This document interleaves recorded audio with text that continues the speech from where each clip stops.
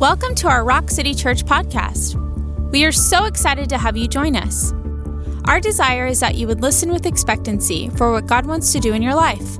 We pray that you would encounter the mighty love of the Father and that you would be fired up for the more that He has for you.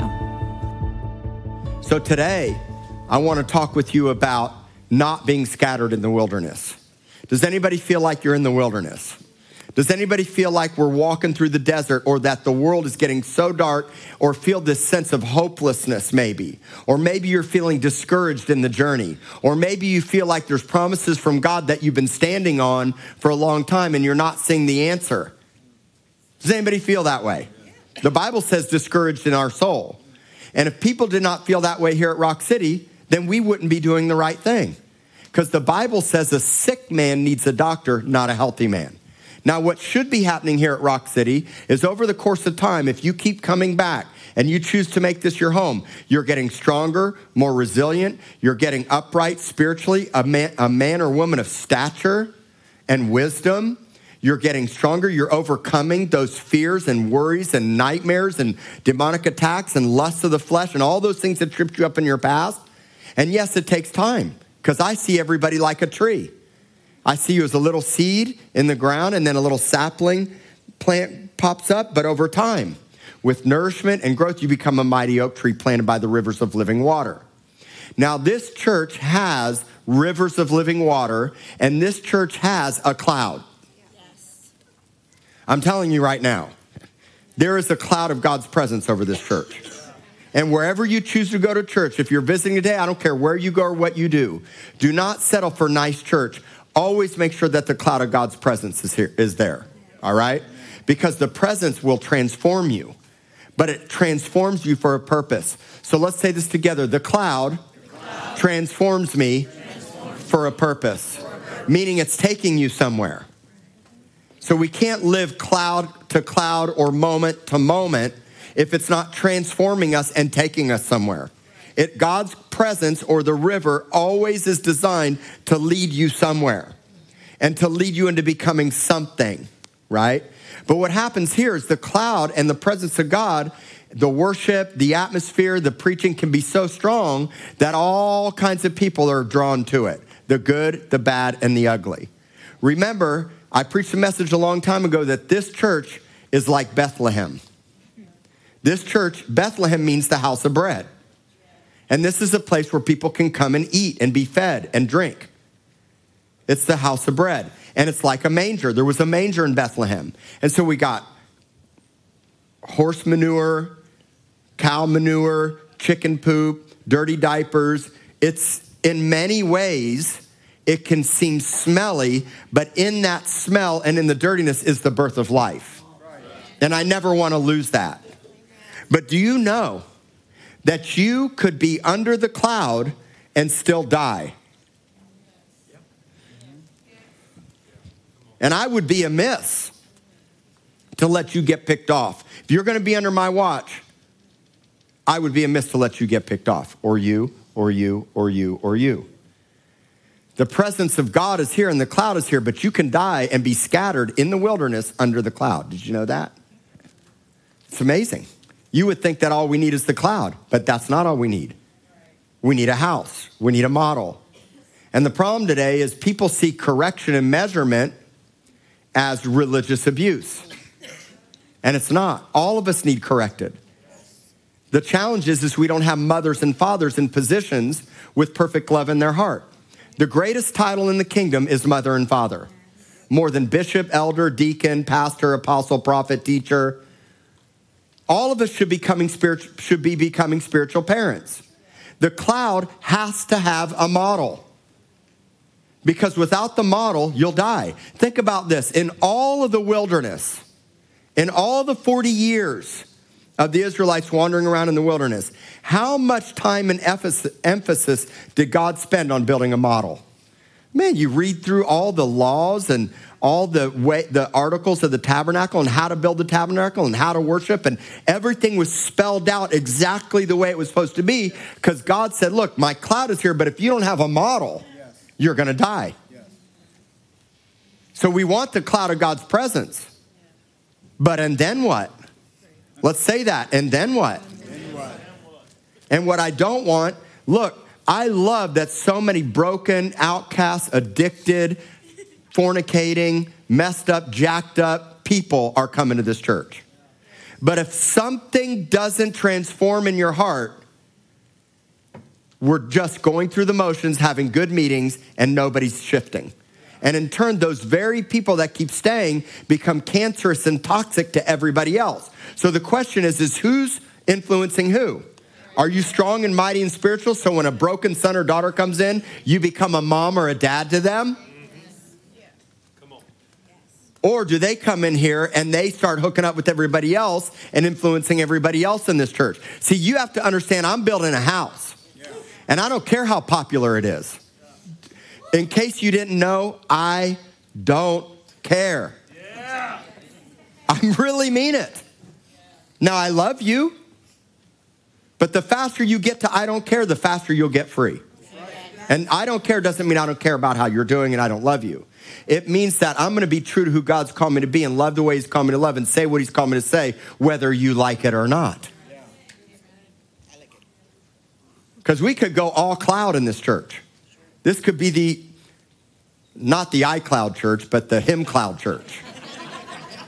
And what would it demand? We'd blow up.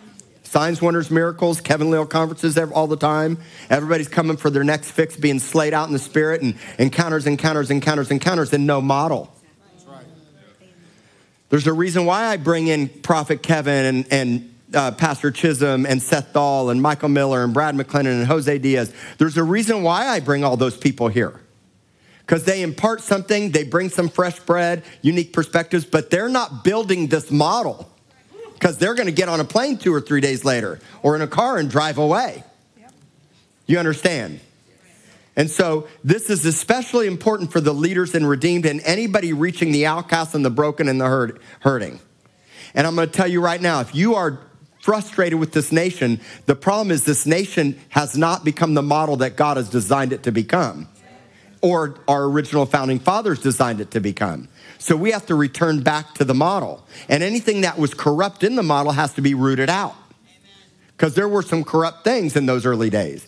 But God's rooting that out, and he's raising up a new breed. Everybody say, I'm a new breed. I'm a new breed. And so God wants a model underneath the cloud. And what I want as a father and a spiritual leader is that you don't perish in the wilderness. Because you could have come here, ate and drank from the rock and the cup of God's blessing in this church and die.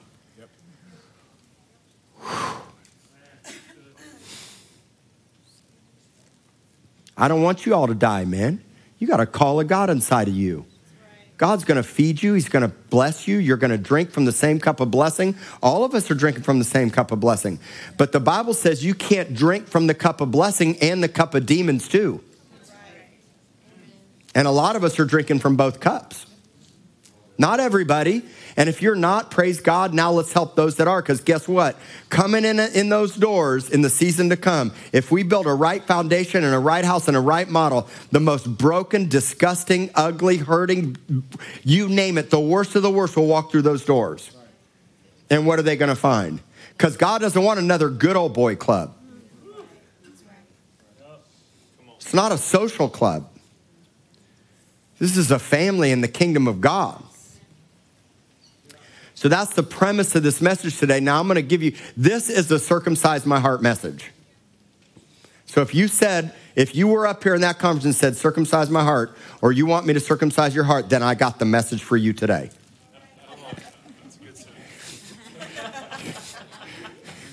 So I double dog dare you to say, Pastor, circumcise my heart. Say it. Now, I hope you meant that when you said that, and I know some of you didn't say it, but I'm going to still get out my knife and do my very best to cut your heart. Because if there's any flesh on the heart, that's the purpose of circumcision. The Old Testament, you were cutting something else for a reason. It was the type and shadow. But now God deals with the flesh of our heart. So if you have anything in your life that's not of God and it's of the flesh, his knife and his sword and his word is coming to cut it out. Why? Because there's always a cutting and a death before a resurrection. And when we get our hearts circumcised together, you're not the only one. Every day mine has to be circumcised. Every day I have to fight the fight. And I'm going to show you in a minute that I'm not boxing the air haphazardly. I'm not just punching around wildly. I'm fighting against my flesh to bring it into subjection. God came to save you from yourself. Right. Do you understand that? Yes. The first enemy is your flesh, your old nature. The devil just comes in alongside like a little snake and scorpion and just whispers in your ear and gives you a bunch of question marks where God put a period. But at the end of the day, God came to crucify our flesh so that we would have lordship and be submitted to him. So we stop spinning out, doing drugs, sleeping around, looking at porn, lying, cheating, stealing, or even if you're not doing any of those things, working 75 hours a week so you can have your next new greatest thing. While your kids die because they don't have a mom or dad that's flamed on. Counseling a guy here, he's not here, he was here last service. He says, I'm a good dad. I was like, what makes you a good dad? I spend more time with my kids, so I know dads that spend tons of time with their kids and they're not flamed on it on spiritually, and every night it's 2 or 3 hours of TV. Here's your iPad, let's go do the new thing. Here's your new toy, here's your new stuff. No Bible, no God, no Jesus, no shakarabasatarabakat, no laying on of hands, no worship, none of that stuff. I know that's hard stuff, guys, but it is what it is. And it's the truth of God's word. And so my challenge to you is not to beat you up, but to propel you to become something that you're not. So I'm going to be firm with you because I love you. Just taking your kids to Six Flags doesn't make you a great mom or dad.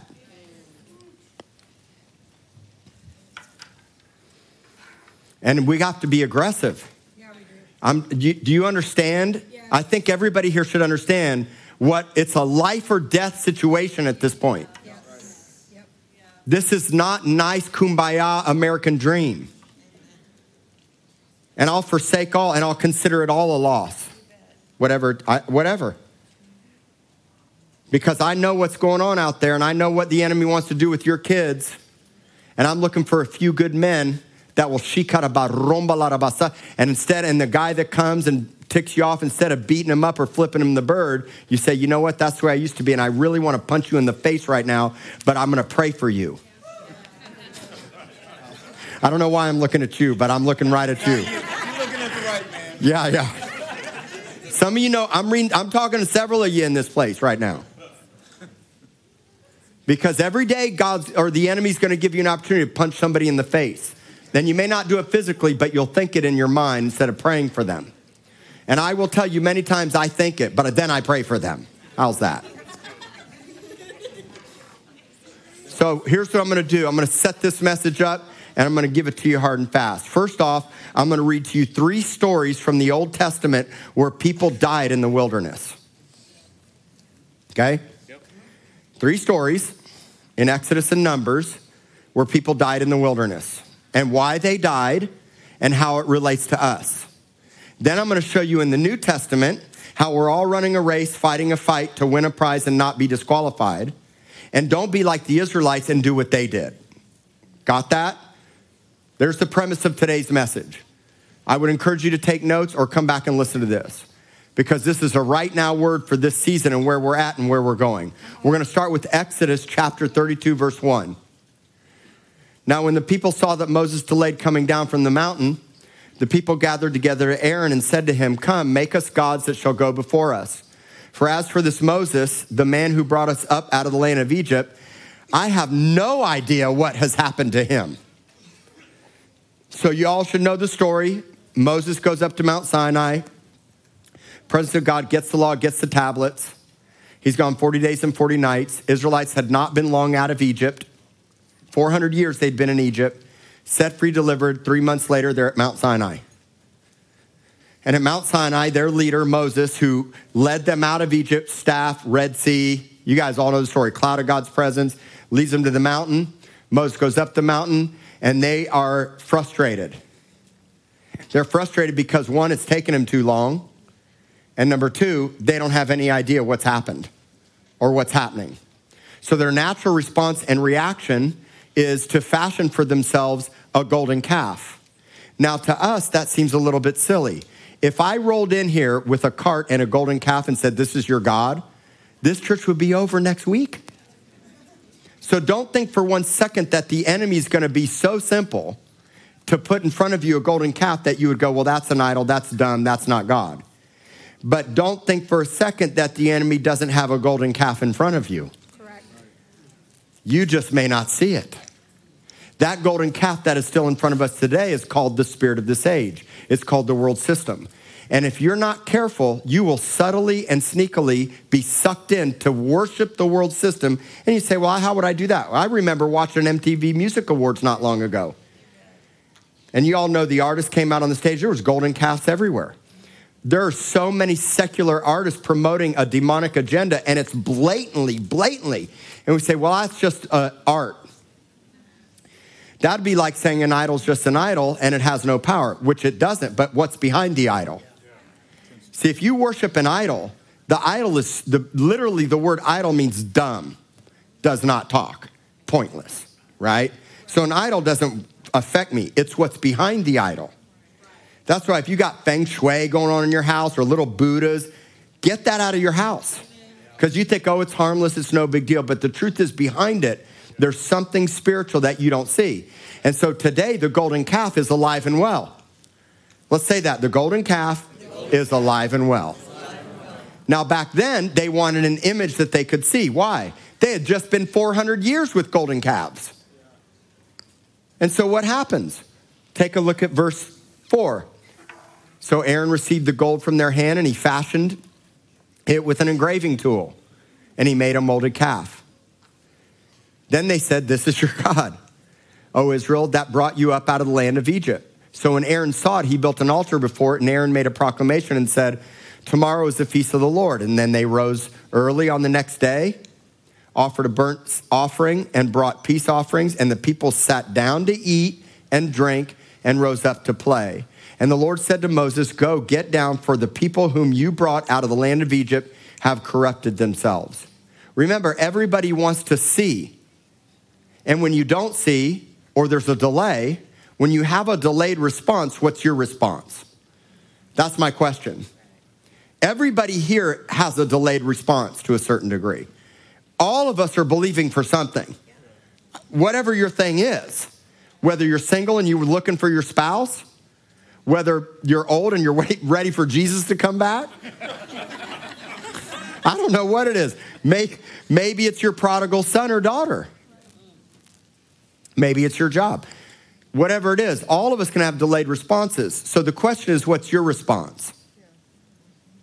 And the natural tendency is when we're frustrated or it's taking a long time is to turn our gaze elsewhere. And see, it was easy then for them to want the golden calf because it was a physical thing they could see. And then Aaron has the audacity to say, this is your God. So a golden calf split the Red Sea. It's so stupid.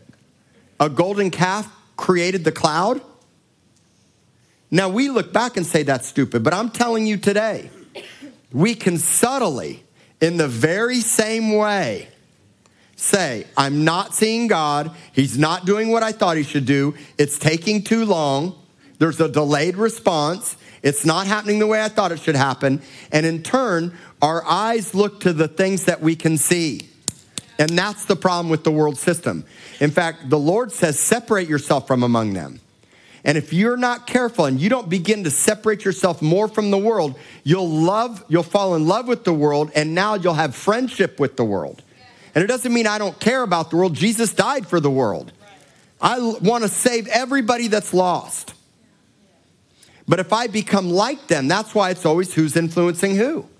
And so for me, I had to cut off my friends that were getting high and getting drunk all the time, that didn't know Jesus. You got to get some people around you that love the Lord. And I got a lot of men. It's like, I don't know what to do. I don't know where to start. It's always coming to me. I'm like, you know what? This Thursday night, Colton, my men's ministry leader, is leading a testimony night. Every man should be there. And he's got stuff going on every month, from wisdom nights and teachings and trainings and preparation. And he's been in this position for years. People say, well, I got to have you, Pastor. I can just so relate to you. I'm one guy. My capacity is only so wide. And if you can't love him and be connected to him, you're not going to ever be able to be connected to me. You'll get disappointed and you will leave this church. Jesus decentralized himself and gave the power away to his disciples. Remember that. So the world is fashioning a God that everyone can see and worship. The key is to separate yourself from the world. Listen to this. What a tangled web we weave when we first become deceived. So we say when we first seek to deceive. No. We first get deceived and then we deceive. Yeah. And the tangled web suddenly is, man, God's not showing up, so I got to put something else. I got to get my back. Many of you have been raised to watch your own back. But do you know that in the Bible, God gives you a whole armor, but there's no back piece. You know why? If you don't let God have your back, then you're protecting yourself and fighting for there's no cloud. You know what the cloud does? It protects you. It gives you heat when you're cold. It leads you. It guides you. It directs you. It's the Holy Spirit today. It's the presence of God today. But many of you have never even felt the Holy Spirit in your life. And many people are like, man, I don't see God. I don't feel God. And the problem is we don't want to pay a price for it. And here's the price that everybody has to pay. Just die now. Everybody has to go to the cross. Everybody has to forsake all. Now, God loves you. He cares for you. You could see God in all creation. But if you want to see God on a whole nother level, see, I see God everywhere around me. He's invisible. I don't actually see angels. Sometimes I can sense them, but I don't hear God's audible voice. But yet I hear God speaking to me all the time, and I feel like he's around me all the time. How does that work? In fact, I never actually feel alone. Now, it took me time. It took a lot of failures and overcoming and staying the course. I didn't just get it immediately. That's why we're so patient with one another. But I want to assure you, you do not need the golden calf. You don't need the world. You don't need alcohol, sex, or drugs. And you don't need what the world has to offer to you to be satisfied, fulfilled, comforted, directed. I believe in you. I just don't want to see you get scattered in the wilderness. The golden calf always leads you to destruction. And in this case, it was a party. The golden calf led to a feast. So they sat down, they ate, they drank, and they rose up to play. I want to make sure you really see this part. That they sat down to eat, drink, and they rose up to play. Why is that so important? Because today, we want to party. Now, I like to have fun, and I like to party, but not the way I used to party. I don't want to party because I know what eat, drink, sat down, eat, drink, and this kind of play is not like badminton play. This isn't bocce ball. It's a different kind of bocce ball, a bad kind. And it's a kind that causes you to be corrupted. You corrupt yourself. And in turn, you'll get scattered in the wilderness. So that old person has to die. Now, you can't do it without his help. I preach that all the time. The cross, grace, patience, mercy. There's tons of that with me.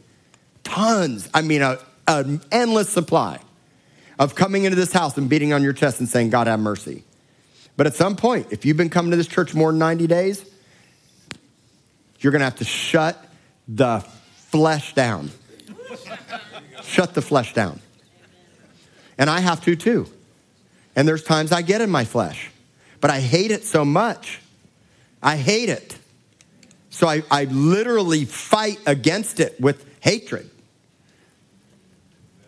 And it happens. That day, 3,000 people would die in the wilderness. Numbers chapter 16, verse 2 and 3. And they rose up before Moses with some of the children of Israel, 250 leaders of the congregation, representatives of the congregation, men of renown.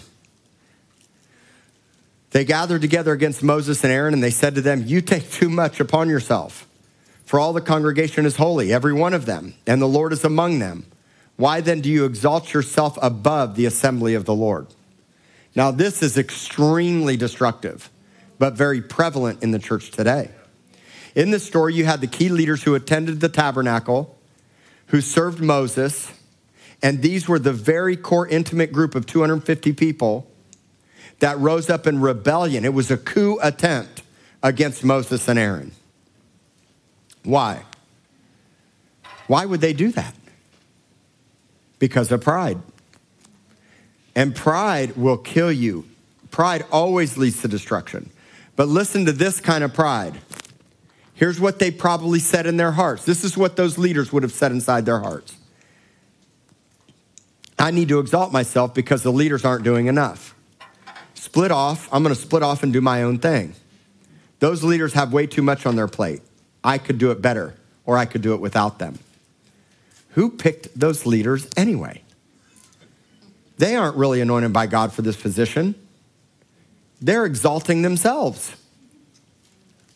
I know some of you would probably never say that, but this is everywhere. You have thousands and thousands of churches starting and closing across America today. Or you have people in pulpits that are hurt or jaded. Or you have churches splitting or people leaving and getting isolated. Why? Because it can be messy. Somebody didn't make it to the hospital when you were sick. I wish that wasn't the case, but it happens sometimes. People get offended, they get hurt, or they say, man, Marlene's just got way too much on her plate. And you know what? She does have a lot on her plate. But instead of saying, you know what, I don't need Marlene, she's too busy for me, the response should be, how can I help you? Because she's given it the best that she can give it. And I support her all day long. But the deceptive lie is, man, pastor's just so busy. Pastor's too busy for me. That's why I have Colton, Jordan, Jeremy. And much more coming. Lacey will be stepping up in great leadership here at the church. And more people. Some of you stepped up. When I saw Leroy get on the prayer partner team, I'm like, oh, yeah, okay, come on. When I saw Vanessa playing her violin today, I'm like, yeah, all right. See, everybody does something and everybody plays a part. But the deceptive lie is pride. And so what we do is we hop around and we church hop and we go over here and we go over there and I don't like them. That's a style and preference thing. You don't get to pick your church. You got to go where the Holy Spirit goes. And that's why when I think about David, the words that he got over all the years and what he did with Shada, David Blackford and Shada, and their baby, and the promise of God on his life. And I know he and I are so similar. And I watched the prophetic words, and now I have an incredible expectation for what God's going to do in his life in this next season because he stayed the course and he didn't leave when many times he wanted to.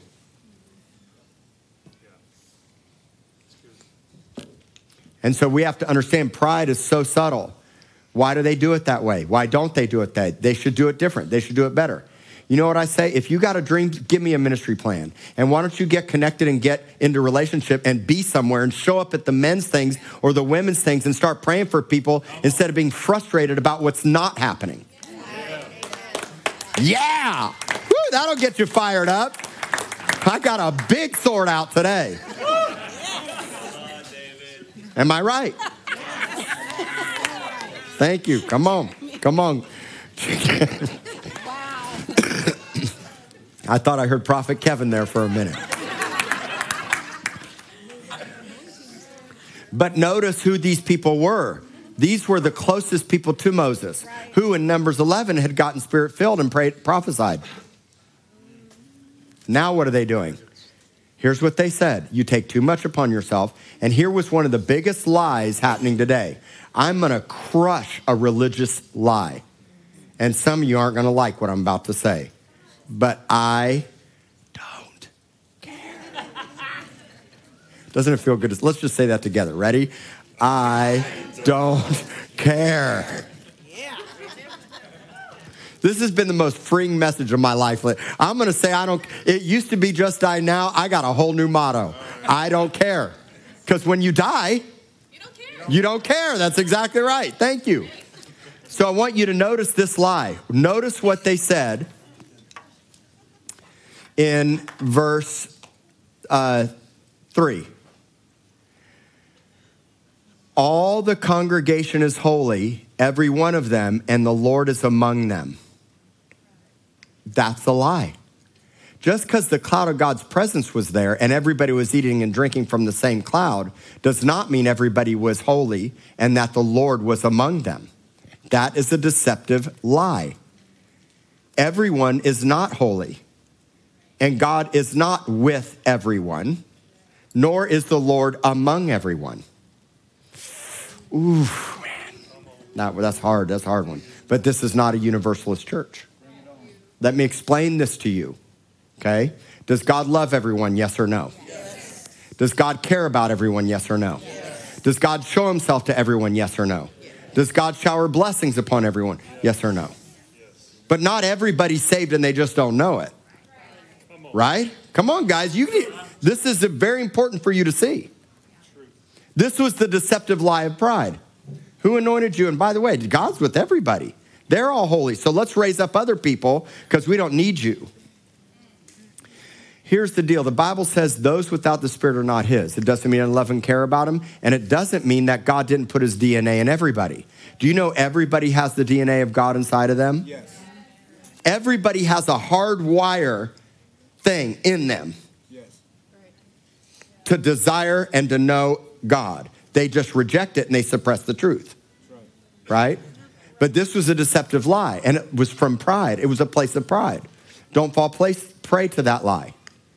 So I don't make any assumption that God is with everybody in this church. Just because we're eating and drinking from the same cloud and the presence of God's touching us, and then we go home tonight and shack up and crack up and do drugs and sleep around and smoke crack and do heroin, look at porn. I don't know what it is. Maybe you don't do those things, but whatever it is, God isn't necessarily with all of us at all times. Now, you are in process. And if you have given your life to the Lord, you're in process. I want you to know that. And I'm patient with you, and I care about you. That day, 23,000 people plus the 250 died in the wilderness. That's a total of 28,000 people, or 28,250 people that have died already in the wilderness. Numbers 21, verse 4 through 8, and then I'll get to the main point. Then they journeyed from Mount Hor by the way of the Red Sea to go around to the land of Edom, And the soul of the people became very discouraged on the way. Is anybody's soul very discouraged right now? If your soul is discouraged, then this is a message for you. Because sometimes the journey can be hard. And sometimes the promises we're standing on can be difficult. What I want to encourage you to do is not give up. And what I also want to encourage you to do is not fall into pride and start complaining. Because complaining can be one of the worst things. Now, if you're going to complain, you can complain to the Lord. He can handle it. Right. 32 of the Psalms are open complaints to God. 32 of the Psalms are straight up complaints. And it doesn't mean that they're right. It just means that they're pouring out their complaint. So God can handle your complaint. The problem's when you start complaining to one another. Right? Now, I can handle your complaint. Just lay it on me. Because we're like the complaint department. Seriously. But always take it to the Lord first. And what happened here was the people were very discouraged in their soul on the way. Verse 5. And the people, here's what that led to. The people spoke against God and against Moses. Why have you brought us up out of Egypt to die in the wilderness? There's no food or water, but here's the worst thing. Man, this one hurts. And our soul loathes this worthless bread. Shut your mouth. You got to see this. So not only are they discouraged, but now they literally spoke against Christ. They didn't know it was Christ, but we know today that the manna that came down from heaven was who? And what did they say about the manna? Now, I know some of you say, well, I would never say that Jesus or the bread is worthless. But we live like it. Come on. How? You never read your Bible, and you have all kinds of reasons and excuses why. We work too much, we're too busy, kids, or I don't understand anything that I read. I don't know how to read my Bible. I don't know where to begin. You know what? There's so many apps. Get an Action Bible, get the Just Read Scripture Bible. There are so many things. You can literally listen to the Bible on audio form. Get in a Bible study every Sunday at 10 o'clock. We have Cultivate next door with Warren. We'll teach you to read the Bible. I'm starting a class this fall, a 40-week class that you guys can come and learn and grow, and I'm going to teach you directly all kinds of things. We're going to have an actual Bible class this fall that's solely based on the Bible. It's taught by Tom Schmidt is going to teach that. And so the challenge here is that we can make the bread worthless by not valuing it. You may never say it, but we live it that way. Do you guys see that? And what that is actually an assault on Christ himself. So they said there's no food or water, and our soul loathes or hates or despises this worthless bread. So what did the Lord do? He sent fiery serpents among the people, and they bit the people, and many of the people of Israel died. Therefore, the people came to Moses and said, we have sinned. We have spoken against the Lord and against you. Pray to the Lord that he may take away the serpents from us. And so Moses prayed for the people. Then the Lord said to Moses, make a fiery serpent and set it on a pole, and it shall be that everyone who is bitten, when they look at it, they will live. So Moses made a bronze serpent and put it on a pole. And so it was, if a serpent had bitten anyone, when he looked at the bronze serpent, what happened? He lived. So their flesh was crying out. They were complaining. They had turned away from God, and now they were getting snake bit. There's people in this church getting snake bit. I don't care. I'm not out to just do a nice church here. I'm out to make sure you and your marriage and your family, and that you grow up mighty and pure and holy with an awesome husband and children and don't get snake bit. That's what I'm out to make sure that happens. I'm out to make sure you stay the course, you stay the course, and you stay the course. And what happens if you do get snake bit? There's a cross. See, Jesus himself wasn't a fiery serpent. This was a type and shadow. So Jesus took all your snake bites, your hurts, your pains, your unforgiveness, and all the lies, all your failures, all your shortcomings on the cross. That's why I keep coming back. Keep coming back. Even if you fail, I tell you this all the time. Even if you're getting snake bit, keep coming back. But what I don't want you to do is to perish in the wilderness. I want you to stay the course, and I want you to get your eyes on the cross. Jesus was the ultimate representation of the serpent on the pole, that he says, if you look to me, I took all your snake bites, all your failures, all your mistakes, all your past shortcomings, all those people you slept with, all those people that you hurt, all that stuff. I took all that on the cross, all that porn, all the dysfunctions, whatever it is. I took it all on the cross, all the lies, all the shame. All you got to do is look to the cross. But at some point, you got to stop complaining so you don't keep getting snake bit. And you got to not treat the word as worthless. Woo, this is good preaching right here. Man, I'm just preaching so good. I know this is heavy stuff for a Sunday morning, but you know what? I haven't been here in several weeks, and we are building a house. We are building a house. So a lot of people died in the wilderness that day. Now, let's get to the New Testament. You ready? 1 Corinthians chapter 9, verse 24. Do you not know that those who run in a race all run, but one receives the prize? Run in such a way that you may obtain it. And everyone who competes for the prize is temperate. Everybody say temperate. In how many things? All. In all things. Now they do it to obtain a perishable crown, but we do it for an imperishable crown. Therefore, this is the way that I run. Not, I have no idea what's happening. I have no idea what's going on in the world around me, and I'm spinning around in circles, and I'm going to try to hit something here and there, fire off a shotgun shot. No, that's not how I am. I'm diligent. I know exactly what I'm fighting. And you know what you're fighting? Yourself. You say, well, I'm fighting the world system. No, I'm fighting the devil. Well, you might be fighting the world system and the devil, but if you don't have yourself self-governed and temperate, you got to see this. Look what it says. I'm not running with uncertainty. I'm not fighting as one who beats the air. But here's your answer, verse 27. I discipline my body and bring it into subjection, lest when I preach to others, I myself should become disqualified. Guys, this puts the fear of God inside of me. I don't want to get disqualified while I'm preaching to others. You can preach to others and still be disqualified. It's in the Bible. This puts the fear of God inside of me. And I got a lot of stories about this.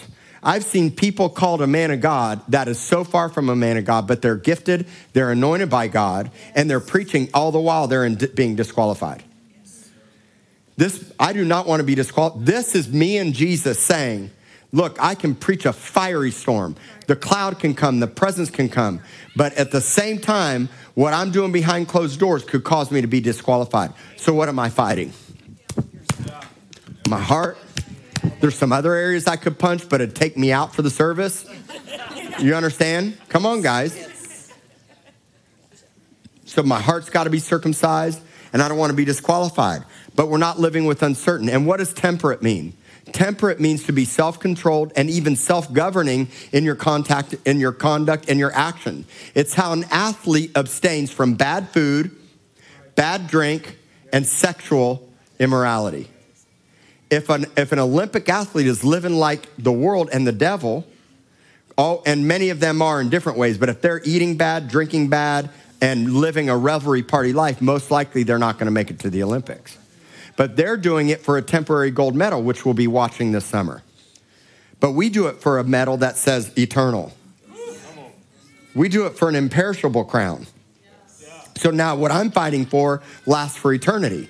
They're doing it for a moment, right? So what am I doing? I eat right. I exercise.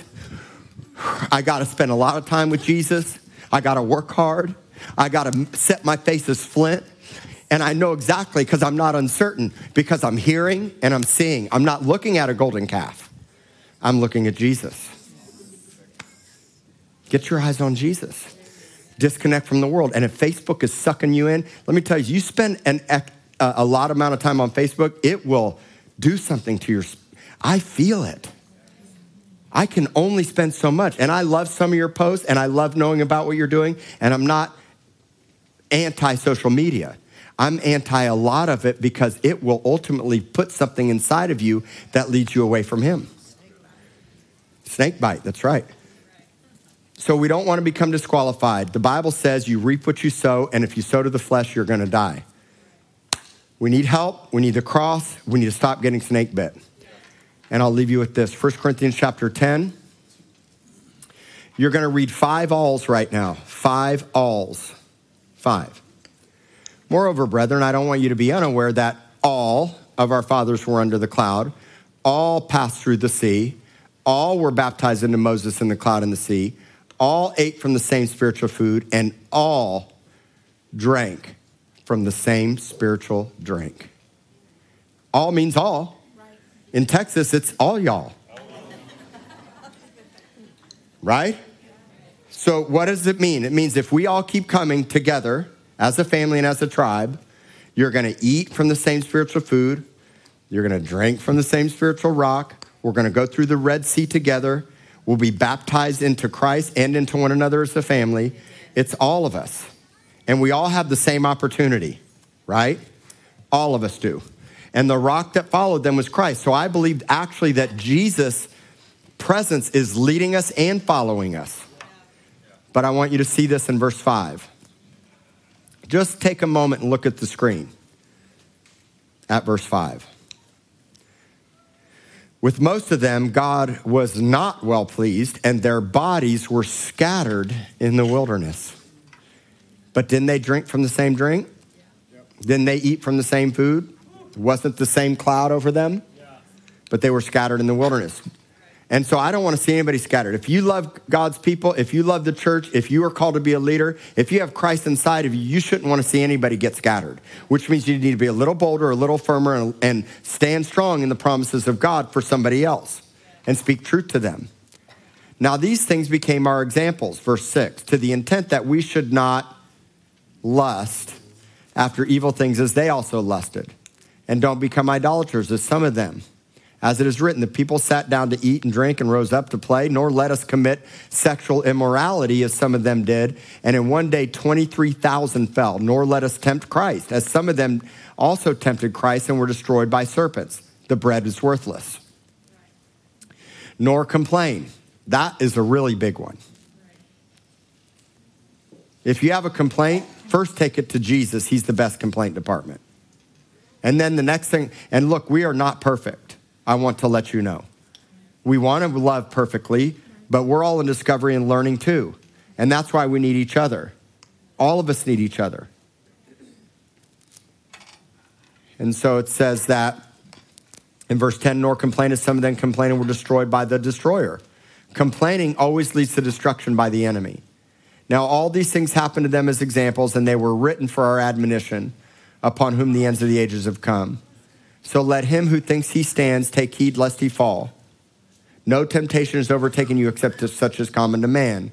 But God's faithful will not allow you to be tempted beyond what you're able, but with the temptation will also make the way of escape that you may be able to bear it.